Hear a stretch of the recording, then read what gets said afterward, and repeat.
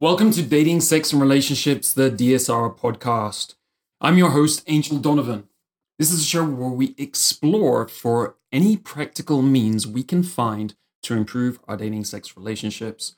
And that means with a completely open perspective, so you'll see a wide variety of people we have on the show so that we can get as close to reality and the truth as possible from an open perspective and get practical tools that are going to work for us. Please make sure you take away some action steps from today's episode, as with every single one, so that it actually does change your life. Do that as a favor to me, and then the efforts I make to get this content out to you and get these guests in front of you, it makes it all so much more worthwhile. And email me, let me know about the successes, even the failures. Let me know at angel@datingskillsreview.com. I always like to hear about people going out and applying this stuff. If you have been listening to the show longer than 3 months and your dating life hasn't significantly improved, I strongly encourage you to check out our implant program. It's designed to get you off your ass and implementing new behaviors so that you can get the kinds of results you're looking for within a few months, not years. It's not a study program, as in reading. It's very simple. You watch short trainings where we give you specific actions, we give you one tool to use, and we give you a mission. You go out, you do it, you take a day or a few days to do that, you come back, and then we push you to the next step, the next mission. This is done in micro steps to make it absolutely easy for you to take action. This is the number one thing that we found over time that prevents people from actually getting the results in this area. It's taking action, getting things done. So we push you out of your comfort zone. This is what learning is about, very slowly in micro steps, and it works. It's really the culmination of what I've learned over 15 years to make this journey as simple and as fast as possible for men like you. So check it out if that applies to you. Go to datingskillsreview.com/implant, IMPLANT. Now, what questions are we going to look at today and answer for you? We're going to look at the most successful polyamory strategies. We've got the foremost expert in polyamory in the US today to talk about what's actually working. That means what leads to the greatest satisfaction in relationships, the healthiest relationships for us, our partners, and our children in families. How do we improve our relationships with women in general? Taking these learnings from successful polyamory, complex situations, and applying them to monogamy also. This is one of those episodes for people also like me who aren't sure whether polyamory or monogamy is best for you. I've gone through phases of both of these over the years, and I've pretty much equally enjoyed both at one time or another. Perhaps it just fits with my lifestyle in different stages of my life, so it may always change. So I personally found this a really interesting episode to better understand where polyamory works according to the academic research, and it's an insightful episode. So for any of you that are looking at polyamory as a potential approach, a lifestyle to your life, so this is a really insightful episode, and it can probably help you with that decision if this is something you're thinking about also. If you're interested in having 5 wives or something like that, you may want to know what the legal implications of that are. Could it negatively impact our rights or cause us legal troubles down the road, depending on which state we live in or where we live in the world? So we're going to dig into that quickly also, which is good to know. Ultimately, this is an episode where we look at some more advanced relationship skills, navigating more complex relationships. And honestly, I think this applies to pretty much all relationships today. We can't have enough of relationship skills. They're getting more and more complex just because of the pace of social change, the pace at which we change ourselves. So to keep relationships strong and intact, we really need to be on top of our games. Today's guest is Elisabeth Sheff, PhD, and she is one of the world's foremost experts on polyamorous families and one of the top experts on polyamory from academic and legal points of view in the US today. She's led a 15-year-long study on polyamorous families to understand their dynamics. And all of this is summarized in her book, The Polyamorists Next Door: Inside Multiple Partner Relationships and Families. She is a frequent writer and has her own column at Psychology Today. And to give you an idea of the kind of perspective she brings, This is from one of her recent articles there, which was entitled The Death of Compulsory Monogamy and Viewing Monogamy as Only a Social Good. And in this article, she states, quoting here, years of research evidence indicates that monogamy can be great for some people, but truly horrific for others. It is long past time that we as a society stop pretending that monogamy is an unqualified social good and recognize that for some people and in some families, it is an abject disaster. So that's basically just saying that by default, that means unqualified, as she stated. We just think that monogamy is the right way to go because it's kind of the default. But that's not necessarily true. And of course, we dig into tons of details in this episode. Great episode. Hope you enjoy it as much as I did.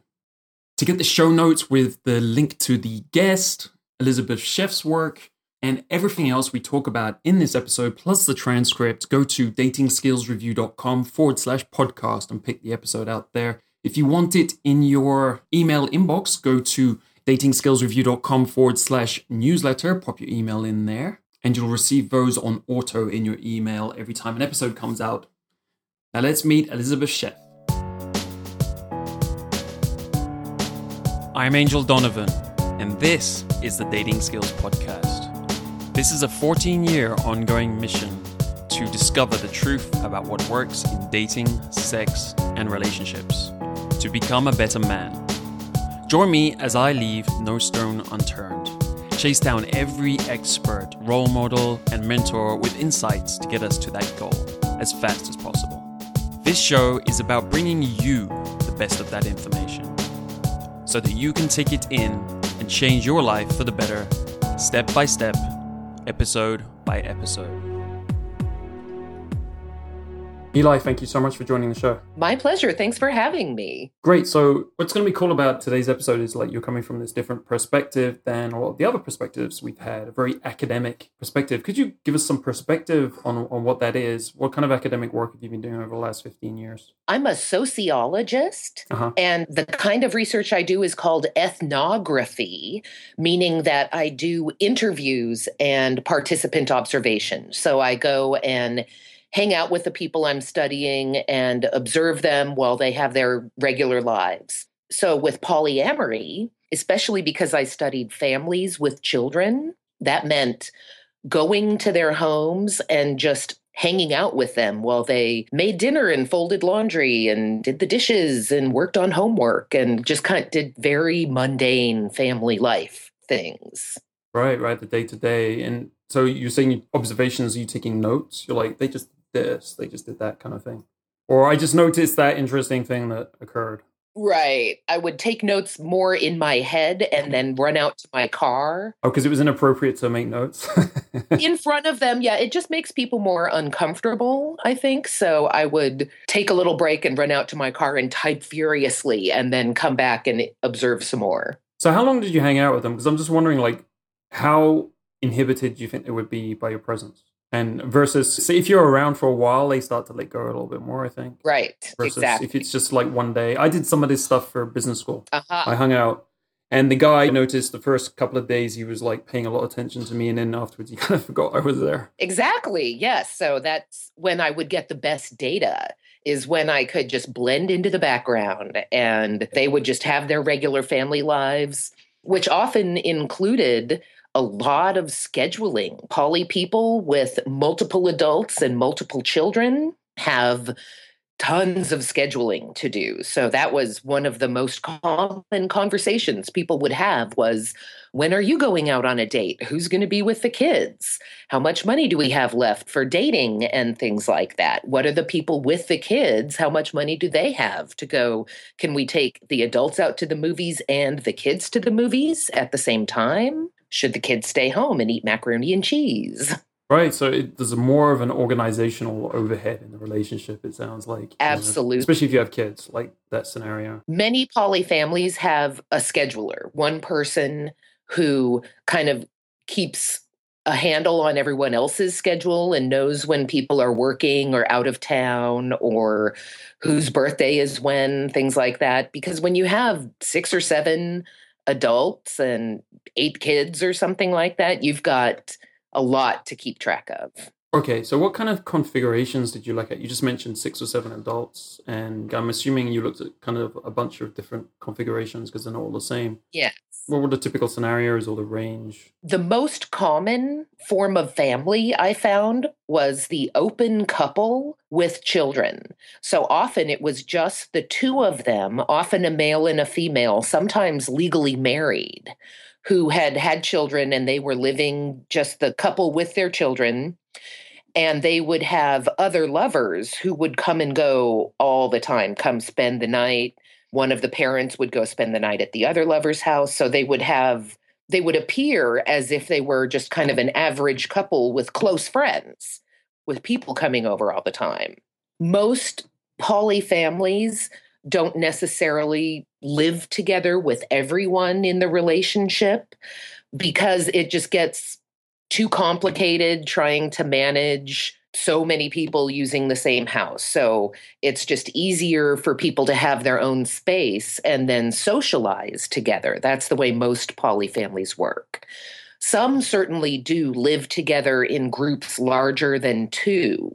While most people initially approach polyamory if they're already in a relationship, for some reason, there's a lot of people who approach the poly community as a male and female couple looking to add another woman. That kind of free-floating bisexual woman is so rare that she's called the unicorn. Oh, really? Yes, and so the people looking for her are called the unicorn hunters. And there's lots of them. And there's lots of them, especially new to the community. Often when people have been polyamorous for a long time, they stop looking for her and they go for other relationship configurations. That was their dream and they never fulfilled it. That was their dream. And then they realize. That's interesting. So they must be highly prized, the unicorns. Yes, highly prized. Absolutely. Are they fought over? Like, are there competitive dynamics going after them? To some extent, although a lot of the people looking for them don't necessarily understand the polyamorous community that much. So they'll put out in their what are the ads they put online? Like the personal ads, they'll say, we're looking for a woman between 18 and 30 who must love children and be willing to move to our rural farm in North Dakota and raise our pigs for us. Or, like they have this very long list of things they want from the woman, but they don't list anything of why the woman would be interested in being with them. They just kind of put it out there, this expectation that then they'll have this line of women lining up and sending them photos and they'll be able to choose the one that appeals to them both the most. And it never, ever, ever works that way. So then they get really upset and bitch about how it's so hard to find good women. And then people who've been in the poly community for a long time say, well, you're not making yourselves appealing. Put some work into your own selves. If you want someone to be interested in you, give information about why she might find you interesting. And don't expect her to come and just be with you on your terms. Be willing to date someone who's already dating someone else. Be willing to go to her place. Be willing to date a man. So I guess they're coming from, like, sometimes they have children and stuff. So they're just thinking completely from what's going to be able to fit into their life. Because as you said before, it's exactly, if you have a family, it's more complex to fit this in. Absolutely. And they're just kind of like thinking, how are we going to fit this in? Right. Like, this is kind of a wish for us. But how does this kind of get started? We're talking about married couples. They just decide one day, we want a third. Or is this their first experience typically? And this is kind of how it tends to start, the interest? Or they were in the swinging community? Or all of those happen, actually. Sometimes it's a couple that's been married for a long time and one of them meets someone and they accidentally all kind of develop a relationship. People get into polyamory accidentally sometimes. More often, it's that they decide they want to open the relationship and then go looking intently. And at least the unicorn hunters are looking for that. That works sometimes. More often, it takes a little bit of practice to figure out how to have an open relationship. A lot of people start their first open relationship with kind of a more monogamous mindset of this is the primary partner, this is the real spouse, this is the person, this relationship needs to be protected, and this other person over here, I'm just dating. Yeah. And then they should, if the spouse gets uncomfortable, then the date or the girlfriend or boyfriend or whatever should really back off until the primary relationship is stable again. But long-term polyamorists don't like that because the secondary person, the girlfriend or boyfriend who gets dismissed if things get difficult between the original couple, that gets really old for the secondaries. They don't like... It doesn't work. Unless if they're a sub. I don't know. Did some subs put up with that kind of approach for a long time? Absolutely. And some subs really seek that. You mean submissive in terms of a power dynamic of absolutely. And in fact, there's a lot of BDSM. Do they call it that in England? BDSM? Sadomasochism? Or kink? Absolutely. I'm sure they call it lots of other things too. Okay. Well, there's a lot of that happening in the poly community. A good half of them at least. So this is something we've also talked to swingers from the lifestyle before. And there's a lot of crossover between BDSM. We talked to people about BDSM too. Swinging, polyamory, all of these communities seem to tend to bump into each other a bit or crossover. I would say, at least in the US, and that's where I did my research, I called it the Overlapping Identities Study. Uh-huh. And I initially looked at how all of these identities come together. Polyamory, swinging, BDSM, and fetishes are what I looked at. And I found that the swingers are really much more their own group. Politically and socially, there is some overlap with polyamory, but not nearly as much as with BDSM and polyamory. There's a lot more overlap. And I also found in the study that the group of people with fetishes were not nearly separate enough to categorize them separately from the folks who do BDSM. So I lumped all of them together, and there wasn't enough intersection in that specific group with swingers and BDSM and polyamory. So I focused on polyamory and BDSM was the outcome of that research. Okay. So swingers tend to stay apart from it. And they're much like polyamorists. They tend to be white and middle or upper middle class. And again, this is in the US. Different from polyamorists, the swingers tend to be more religious, more politically conservative, and a lot more closeted. It's just something they do on the side for sexual variety, but not necessarily a political identity for them. So sometimes they keep it hidden. Many times, yes. And they don't involve family with it. And they don't come out to their families about it, and they don't introduce their kids. It's just a sideline that the adults do for sexual variety. Whereas the polyamorists, when they're establishing these long-term, emotionally intimate relationships, they eventually introduce their children. Not right away, not until they're certain that this person is going to stick around and is safe. So often they will date someone for quite a while before they introduce the kids. But once that person has been fully vetted and found to be a potential lasting family member, then they get introduced to the kids more as a friend, just someone who's hanging around and not, this is your new dad or something. Polyamorists are very careful about moving slowly and not willy-nilly bringing people into the family. There's a pretty significant, usually not only period of time, but kind of set of circumstances of looking into that person's background to make sure they're safe to be around the family. Right, cool. It sounds like a lot of the time they're treated as friends. Which could appear to those people like they have a lower status as well.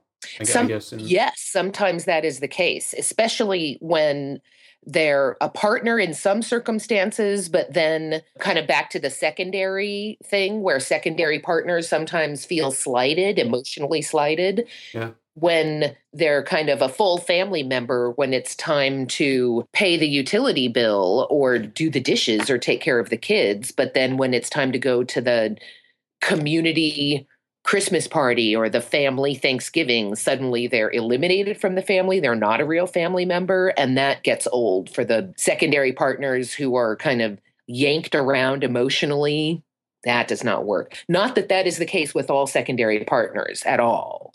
Many secondary partnerships work really well. But you were asking about some of the disadvantages of polyamorous relationships, and that power differential between primary and secondary partners can be super problematic. I guess one of the divisions we have to make is because like polyamorous tends to be a highly, it sounds like highly invested relationships. Yes. Basically, these are just like long-term relationships. Absolutely. Seems like a lot of hard work. My experience with having multiple relationships, one point I had 3 girlfriends for a time period, was exhausting. Absolutely. Basically. It's a way of life I've chosen not to pursue quite a while ago, just because I got other stuff to do in my life. And right. So that fits well with what you were saying about organization complexity, which I found was part of the problem. Organizing people with their jobs and my stuff that was going on, it got complicated, and it also created conflicts quite easily. Yes. For me personally, that just felt like that was too much work, and it wasn't worth the outcome. So what tend to be the drivers of people who are interested in this? And do they have particular lifestyles? I don't know, maybe they tend to have different kinds of jobs, or what kind of situations are relevant for polyamory if there are certain situations that make it easier? Well, I would agree that of all of the different forms of consensual non-monogamy, polyamory is definitely the hardest, the highest maintenance, and probably the least workable for the majority of people. Of all of them, I would say polyamory works for fewer people than like swinging, for instance, which allows the sexual variety, but keeps more of kind of a firewall between the couple and other partners where they're not hanging out emotionally all the time and they're not considering each other in their schedules. Yeah. Well, it seems like in swinging, speaking to swingers, the relationships are very fluid and dynamic. It's kind of like dating Yes. for a little while, and then the relationships just come and go. It's not anything fixed, or maybe it could be serious stuff does happen, but it's just like come and go all the time. Yes. And many swingers, in fact, have rules about not having sex repeatedly with the same other person. So you don't develop emotional intimacy. So sometimes it's only one time per person ever, sometimes no more than 3. It varies by the swingers, but they seem to be able to kind of manage or navigate that constant partner turnover with just a greater emotional distance in a way that polyamorous are actually trying to cultivate emotional intimacy and really working for that long-term connection. Yeah, it seems like the objectives are actually pretty different. Polyamorous, the Absolutely. word says amor, right? So yes. That's really the goal, whereas swinging is more of a sexual experience. Like when I get it, it's more about sexual activity, sexual exploration. And variety. Primarily. I'm not saying that there's no communication, and of course there's like somebody in nice emotions, but it's not the focus of what's going on. So I guess that can give people at home a bit more of a perspective. If they're coming from these different perspectives today, what they're looking for, what might be more suitable. I guess the polyamorous people, have they typically been monogamous before? They haven't been more of the swinger lifestyle? Because it sounds like they don't tend to mix too much. I'll take the second part of that question first. They do mix to some degree, not as extensively as the polyamorous and the kinksters or the BDSM folks have such significant overlap. It is hard to downplay that. But the polyamorous and the swingers do have an area of overlap, enough so that Ken Haslam, who is a poly activist in the United States, came up with the name swally to characterize that intersection between swinging and poly. Swally. So this is where you have a couple of lovers and then you do a bit of swinging as well. Yes, and sometimes with those same poly partners and sometimes with other people completely. Because it seems like some of the time they meet someone else they love and then they're like, well, what do I do? Right. And that certainly is the case for some people. It kind of depends on if they view polyamory as a sexual orientation for themselves or as a relationship style that they can choose or choose not to engage in. Right. For the sexual orientation folks, they often have been in multiple partner relationships since they were kids. Like they'll talk about never being able to establish just one best friend, that they always have a group of friends and never just a single best friend, and that they could never envision themselves just marrying one person, even as a kid. They thought, oh no, that's not going to work for me.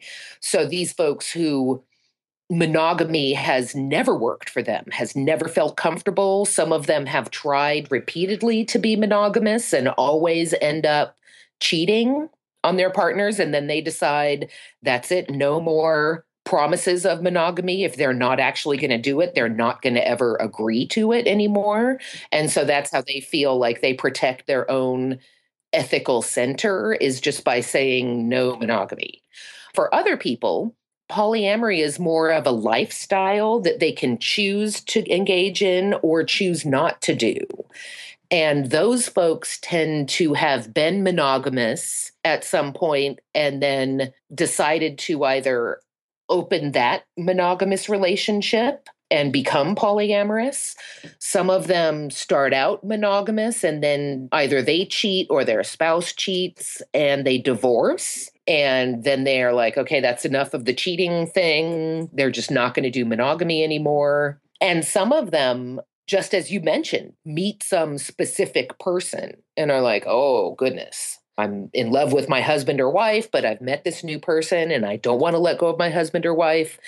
Depending on how they handle that, that can be a complete disaster. I think of that as kind of the Newt Gingrich version of open relationships. And Newt Gingrich is a very conservative politician in the United States who champions family values, but has been married some outrageous 6 or 7 times. I'm not exactly sure how many times he's been married, but one of his wives was dying of cancer. And he went in to say to her, hey, honey, I've been seeing this other person for 3 years. How about we have an open relationship? And she's like, you've been seeing them for 3 years? That doesn't count as an open relationship. That's cheating.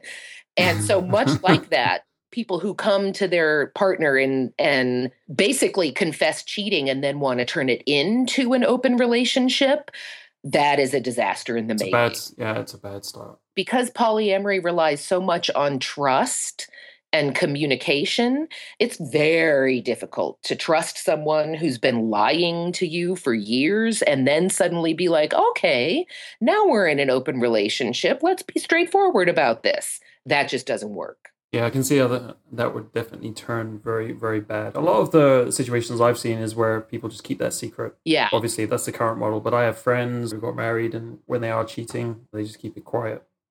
But they don't seem to be able to do the marriage thing without cheating. So I always wonder, why be married? Why don't you just do polyamory? And I think the answer comes back is that that's not the way society lets us. They look at their jobs and they look at their lives, their friends, and it's just not the way things are done for them where they are. So they go with the standard model, which is married and cheating, or some people who are better off is just married. So are there any areas where you think polyamory works better than they feel that it's working better for them and there are advantages to it versus monogamy? Like where the people are like, this, our life is better because of this, it's better than if we were in. Oh, absolutely. I hear a lot of different advantages. Not only getting the first one the adults come up with is getting more of their needs met.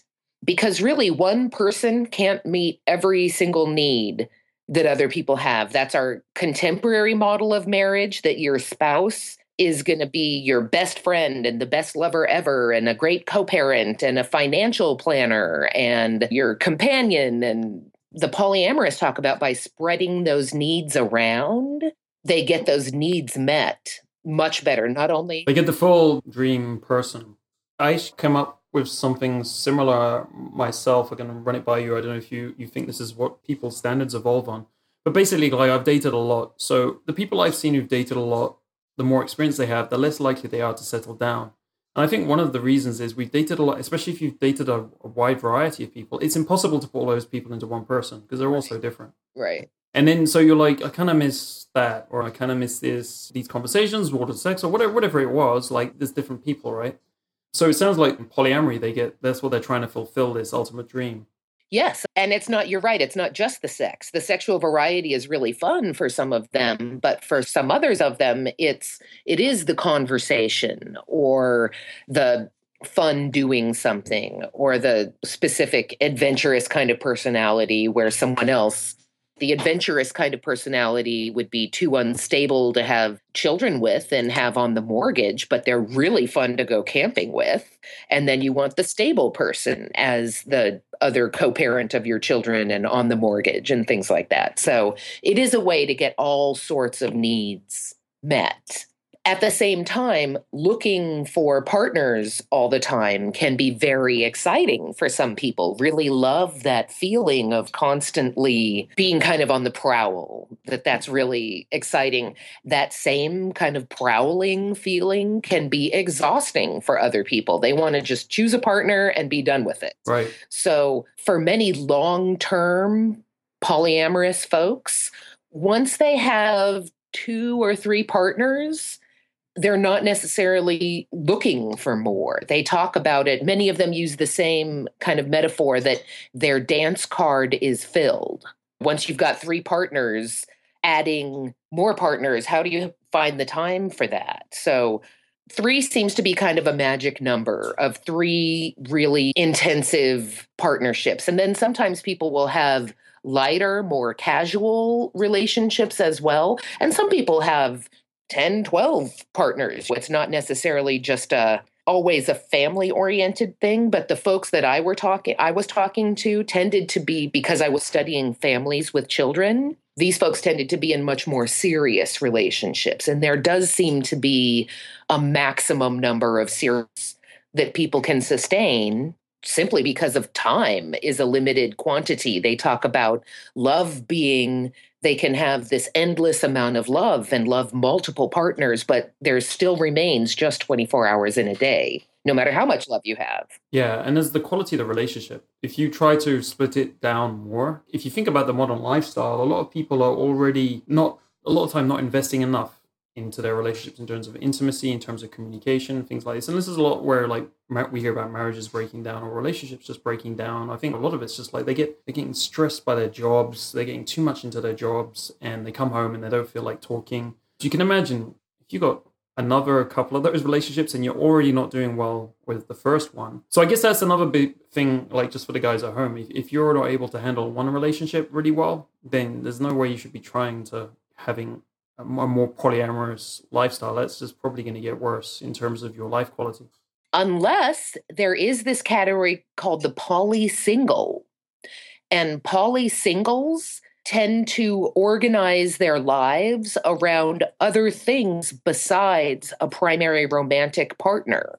So they're not looking for a spouse-like kind of person. Uh-huh. They want to be in that secondary role where no one asks them what time they're going to be home from work. No one assumes that they'll go to the family Christmas dinner with them. That level of freedom is really important to them. So for people who don't have that yen to be in one really important committed relationship, even if they're having other relationships but aren't looking for that one primary partner, poly-singleness can be a great option because you can have love and sex and affection and people to hang out with, and then you go home to your own place where you live by yourself, or maybe you even live with roommates or your sister or something, but your life isn't organized around a primary partner as your main anchor. Those folks are doing all sorts of other things that might include love and sex and friendship, but they're not in a marriage-like relationship. And so just because you can't sustain a marriage-like relationship doesn't mean that polyamory won't work for you. Just be clear that if you're going to be a poly single, other people need to know that they shouldn't expect primary partnership things from you. You're not going to want to have a baby with them. You're not going to want to buy a house with them. You're not going to want to meet their parents necessarily. I mean, maybe you will after you've been together for years, but you're never going to be their wife or something, or their husband, I guess, if most of your listeners are male. Yeah. There we go. All right. Thank you for that. That sounds like more like a permanent dating lifestyle. It is, but sometimes dating the same people for years and years. Right. Yeah, so that's what I would call, like, I guess what I was doing. Because obviously I wasn't living with anyone at the same time. And they all knew about each other? The other people you were dating knew? Yeah. So that could be poly-single because That's it's poly-single, and I didn't even know it. Yeah, so it's achievable. I still find it kind of tiring and complex. yes. But I guess it's the level of independence. You can make different boundaries. I know, seeing people less once per week and stuff. I find most people want to see you more than once a week, and that's where it starts getting a bit complicated. But people have different relationships. I've had relationships where I've seen them once a month sometimes, and that's gone on for years and years. So I guess there's all sorts of shapes and sizes. Is that what you've seen? Yes, definitely poly folks. Some of them see their partners every day. Some of them once a month. Really varies by partnership. Yeah. And they will often, if people have multiple significant partnerships, they will often end up spending time together. So a woman with both her husband and her boyfriend will go out for dinner and to the movies because there's just not enough time to see everyone individually all the time. They tend to do more things together, which is crucial that people know about each other and like each other if you're going to be going out for dinner and going to movies and things like that together. Yeah. The liking each other isn't always a given. Not at all. Not even close. Great. There are other advantages that people point out in particular. So for the parents, especially parents of young children, talk about sleep like it's golden. I mean, when you've got one infant and 4 parents, then you're only awake all night, one night out of every 4. So if you have a baby, yes. That's cool. You get more. And you can rely on them. I guess that's one of those really tight polyamory, developed ones you were talking about. Living together. Yeah. Because often people won't have babies together unless they're serious about each other. Occasionally there is the accidental pregnancy, and that can really throw a kink in the works.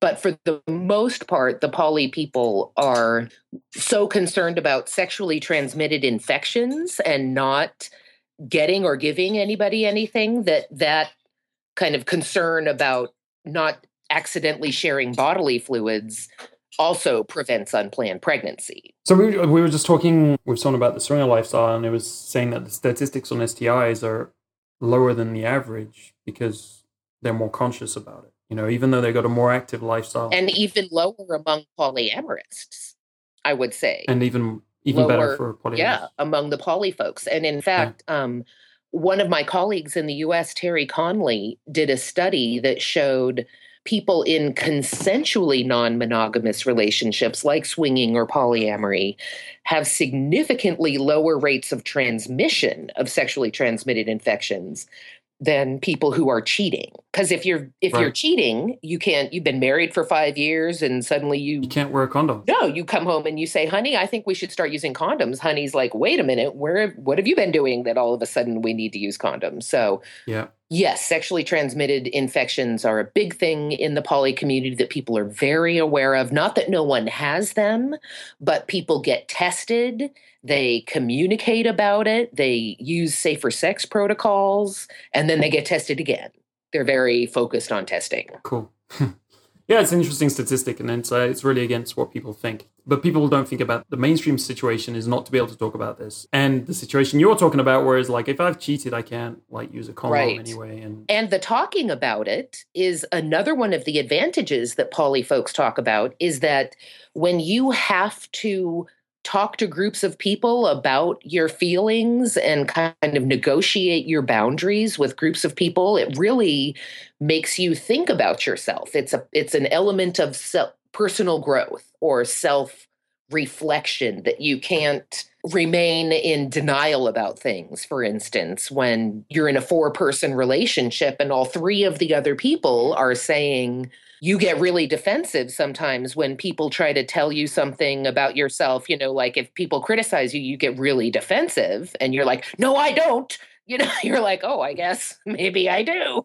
Yeah, that's actually a very interesting bonus I never thought of. I guess when we're one-on-one, it's me versus you, and whoever the strongest or whatever has got strongest mind. A lot of people are just going to like say, I'm like this, right? It's not. But when you have 3 people, 4 people, it's a completely different dynamic. Absolutely. So you learn more things about yourself, the polyamorists say. You gain communication skills and negotiation skills. You also learn what you really want, because if you don't tell the other people in the relationship what you want, then you are absolutely not going to get it because other people are going to say what they want. And if you just go along with it, then, over time, people, especially the women I've interviewed, say that it's helped them think about what they want and ask for it. So, for instance, dealing with jealousy is a popular issue that comes up. And if people get jealous, then thinking through why they're jealous and what to do about it is often a personal growth exercise for them, facing the jealousy. Right. Whereas maybe they haven't come across that as much. Although, I think in a lot of monogamous situations, jealousy is probably going to come up at some time. But it's obviously going to come up a lot more intensely when you've actually got a polyamory situation going. And you might have to talk about it a lot sooner as well. Definitely. So the variety of lovers also makes people kind of explore new parts of themselves too. That goes back to the meeting multiple needs. Also, multiple partners kind of bring out new elements of people that they didn't realize were in there, which can also be a disadvantage, ironically, if the new thing people encounter in themselves ends up not working well in their other or more long established relationship. Sometimes polyamory can break people up, can end a relationship. In terms of advantages for the children in this study really surprised me with their advantages and their disadvantages. The advantage they pointed to most often was being able to get a ride wherever they wanted. With multiple adults, there was always someone to pick them up from the movies or take them to their friend's house or something like that. And so I did anticipate being able to rely on adults as an advantage that kids could find, but this focus on rides and the kind of freedom they gained from multiple adults, not only to get rides, but also to get advice and help on homework was a big one. In terms of the disadvantages, I thought kids would say the biggest disadvantage was that they would get close to their parents' partners. And then when the parents broke up with those people, they would go away and the kids would miss them. I definitely anticipated that being the primary disadvantage. And actually, while they did mention that, it was way down on the list. The biggest disadvantage the kids spoke of universally was too much supervision. They couldn't get away with anything. All those parents, all those adults around noticing what they're doing and where they are made it very difficult for kids to sneak out or lie. Because if you tell a lie to one parent, the parents are communicating and there's 4 of them, then you've got to remember exactly what you said to that one parent and say the same thing to all the other parents. And little kids can't keep a lie together that well. So kids definitely found that as a disadvantage. It sounds like the kids thought that was a disadvantage, but it sounds like an advantage in terms of they might just ditch the lies and start being more confident and straightforward earlier on. Absolutely. And the parents found it an advantage, all this supervision, right, because they were able to both have free time, personal time themselves, and then have well-supervised children. They didn't have to choose between taking time for themselves to go exercise or sleep or hang out with a friend or something and having their child cared for. They could have someone caring for their child and still have free time to go exercise or whatever they wanted to do. Yeah, excellent. I certainly remember having to rely on my kids when I was a teenager on rides, and it was a real pain because you can't just walk across the other side of town if you want to do something. So it's funny that they come up. So how about disadvantages? Is it all rosy or? Definitely not all rosy. The complexity and having to put so much effort into maintaining and scheduling and negotiating and talking about emotions and processing jealousy. And it's a very high maintenance relationship style for most people. Some people, the vast minority of people, I would say, talk about it as if it's kind of fairly effortless for them. It just flows with and those are the people I think are really polyamorous bisexual orientation. And the complexity doesn't seem to bother them, doesn't seem like a chore. It feels right to them to be in this kind of constant group puppy pile almost. For other people, balancing multiple lovers' needs at the same time can sometimes feel like a burden. Not having enough time for other things, not enough time alone.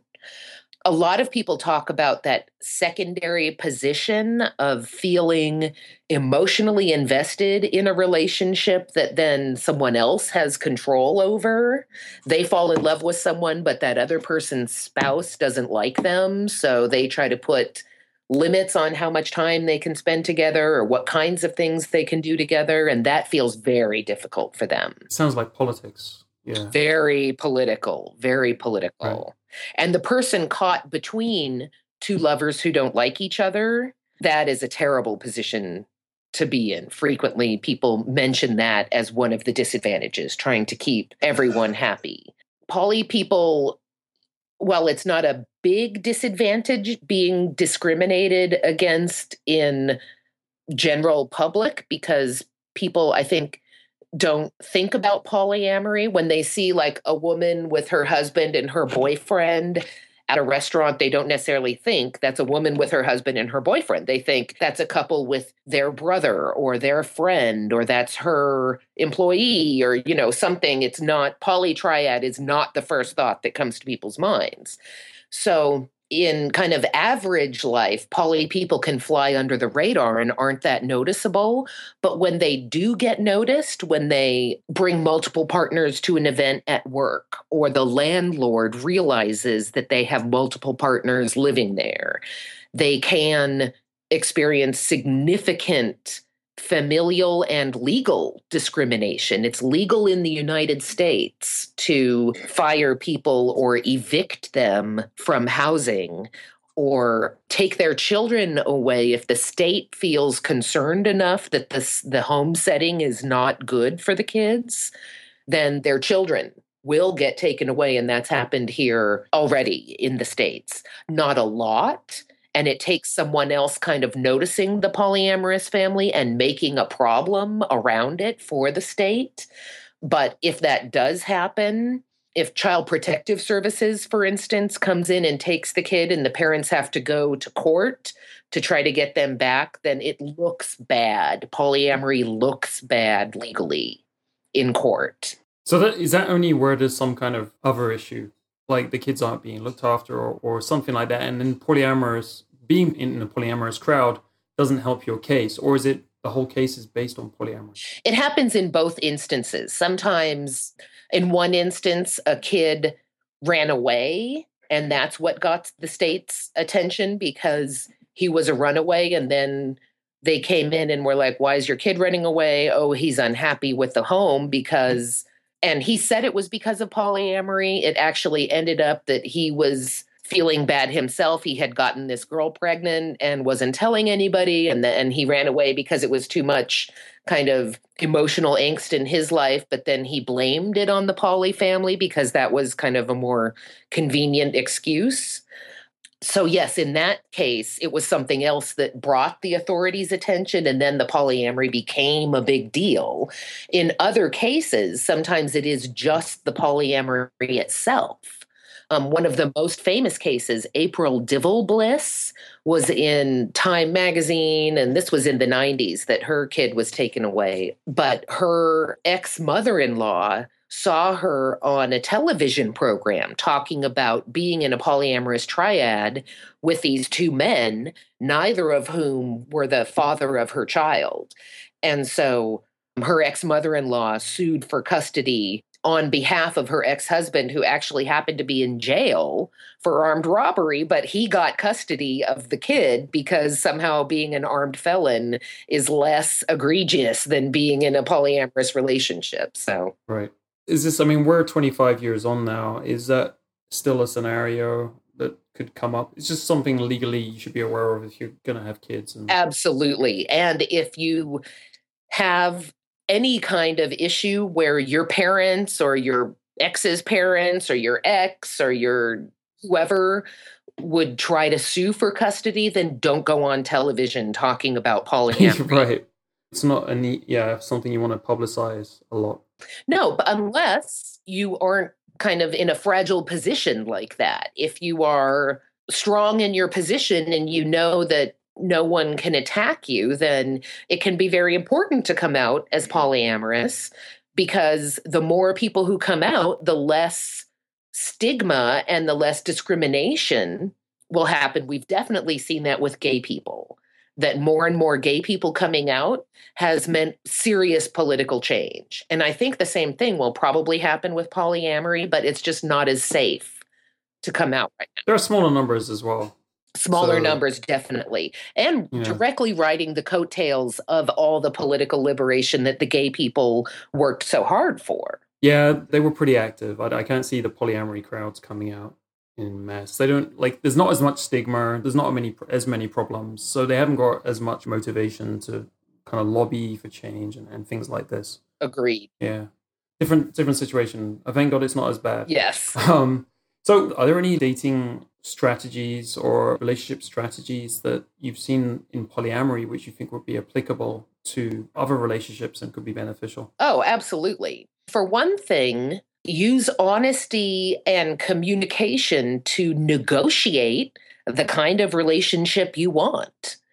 If there's one thing that polyamorists show us, it's that you can negotiate any kind of relationship you want. As long as the other person is consenting to it, then you can have a non-monogamous relationship or a monogamous relationship or a dominant submissive relationship, whatever you want. Just be or a less committed relationship. Absolutely. Actually, this is something that we get a question from a lot of guys in their 20s because they're not ready to get into a serious relationship. And they just want to date and they're worried about hurting women or upsetting them, or they're just worried about telling her they think she's going to run away if he says he's not interested in commitment. We've been doing this for a while. We said, no, actually, it's pretty straightforward. You tell them like it is, and it's pretty straightforward. And it sounds like in a polyamory crowd, right, that's something that they've got good at as well. You can basically say what you want to say. Like, right. My life right now, it's not, you just tell them really honestly, straightforwardly, and it doesn't become such a big issue. Absolutely. And sometimes other people are, if you don't want a commitment, sometimes other people are not going to want to date you, but that's good because those are the kinds of people you don't want to date right then. Maybe 15, 20 years, whatever you want a commitment, who knows? But the honesty actually keeps you from hurting other people because then they know what to expect from you. And that makes a huge difference. It also reduces kind of dramatic burden or conflictual burden, whatever you want to call it. And I think that's just talking from the guy's perspective. A lot of the time, they kind of get upset when the girls get upset. So it avoids all of that. Basically, the ones who are going to get upset, some people are always going to get upset because they want commitment. And if you're somewhere else, then it's never going to work out. And you can just avoid all of that hassle being straightforward. Okay, that's a good one. Are there any others? Yes, I would say do things to keep yourself interesting.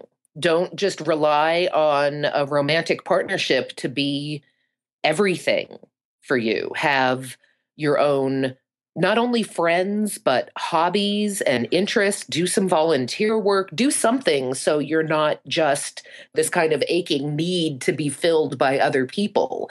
Have interesting things about yourself so that you are invested in your own life, because those interesting things, not only is it a good way to meet people doing volunteer work or getting involved in the community, but it makes you more appealing to other people when you have those interesting, exciting things about yourself. One of my respondents said that in her first marriage that was monogamous, she got married and then that was kind of it. Like both of them stopped. They had gotten married, and so they didn't feel like they needed to be interesting or attractive or any of those things anymore. Like they were married, so they were done. Then when they divorced, she started these hobbies. She lost all sorts of weight. She got involved in things. And she was like, why wasn't I doing this from the beginning? I could have been a person that my husband was interested in from the beginning. And it took the divorce to get her out of this rut to then be more interesting again. So now, even though she has multiple partnerships, she still focuses on what is she going to do for herself, not only to be interesting to other people, but to have a more well-rounded life. in general. So I would say the honesty, communication, and self-investment are translate across all sorts of relationships. Also, being willing to negotiate outside of kind of conventional relationship boundaries.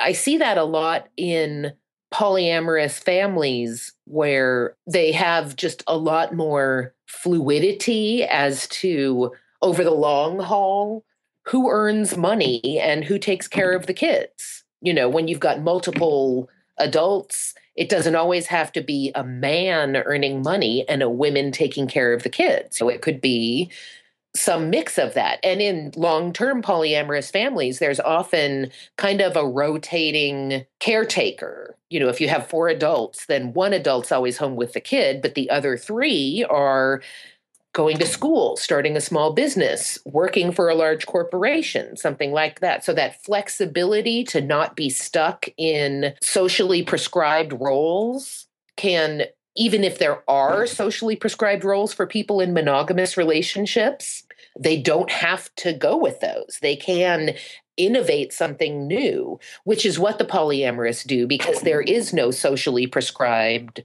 role for how to deal with your husband's girlfriend or something. They've got to make that up. So it allows them then to make up all sorts of other things too. It gives them the freedom to kind of reinvent themselves and their roles and their interactions. And people in monogamous relationships can do that too. Yeah, absolutely. So people in monogamous relationships tend to think it starts in a place and it has to kind of stay within that kind of same place. But the relationship is going to evolve. If you're going to change, the relationship can evolve too. And it's kind of like you got to renegotiate that, just like you were saying that polyamorous have got used to, and it's part of the way it works. We can definitely learn from that instead of trying to stay too attached to how things are or how they were. The one of kind of the most major thing I would say for monogamists to learn from polyamorists is when the relationship is over. It doesn't necessarily mean it's a failure. It just means it worked however it worked for that period of time, and now it's not working anymore. So try something different. And I think this feeling that in monogamous relationships, if they end, it's a failure, it makes people hang in there until the bloody end, when they have done all sorts of horrible things to each other. They've done all these things to try to stay together. And in some cases, that's great. Do fight for the relationship. Do try to stay together. You know, try communication and honesty and self-revelation and counseling and all sorts of things. But once it's... Some of that can be good if it spurs you to positively change, but there becomes a point where you have to accept that it's not going to work. And then once you've accepted that, as soon as that's clear, then in a kind and loving way, change the relationship. You don't have to hold on until the very last moment when the only thing left to do is just eviscerate each other. You could actually stop sooner when you can still be nice before you've done terrible things to each other and say, okay, this isn't working for us anymore. This isn't a failure. We just need to do something different. I think that would actually make a huge difference for some monogamous relationships, that to try to avoid the failure, do everything they can to stay together, including putting up with violence, putting up with a toxic relationship that is just not good for anyone in it. And better to stop long before that and move on to different things instead of forcing yourself to stay to the bitter end when it's really terrible for everyone concerned. Yeah. As you say, those people end up being your friends for a long time, or exactly, or whatever, some other type of relationship down the road. When you leave, when you can still look them in the eye instead of cheating on them and stealing their money, whatever. People do horrible things in breakups. Leave before that. Absolutely, absolutely. Well, Ellie, thank you so much for all your tips today and your academic research notes. So, how do people find you on the internet? Where are you active? Are you active on Twitter or your website, or where's the best place? I do have a website, elisabethsheff.com, ELISABETHSHEFF. I also blog on Psychology Today. The name of my blog is the same as my first book, The Polyamorists Next Door. They can also find my second book coming out this fall, Stories from the Polycule. It's an edited anthology written by polyamorous people in polyamorous families. Thank you so much for those. We'll put all that in the show notes as well. A couple of quick questions. Besides yourself, are there other people you'd recommend, like you respect their advice or their research or anything in this area? Maria Pilata Chiaroli in Australia has done some amazing research on bisexuality and linked from bisexuality into polyamory. Meg Barker in London, she's at the Open University in London, has done some great research on polyamory. There's just not a lot of research on polyamory. Most of the books have been written by polyamorists themselves. Most of the books out there, are advice on how to do it. So the area, like the number of people studying polyamory is quite few at the moment? Small but growing. Yes, it is increasing. In 2005, I started an online research community called Poly Researchers.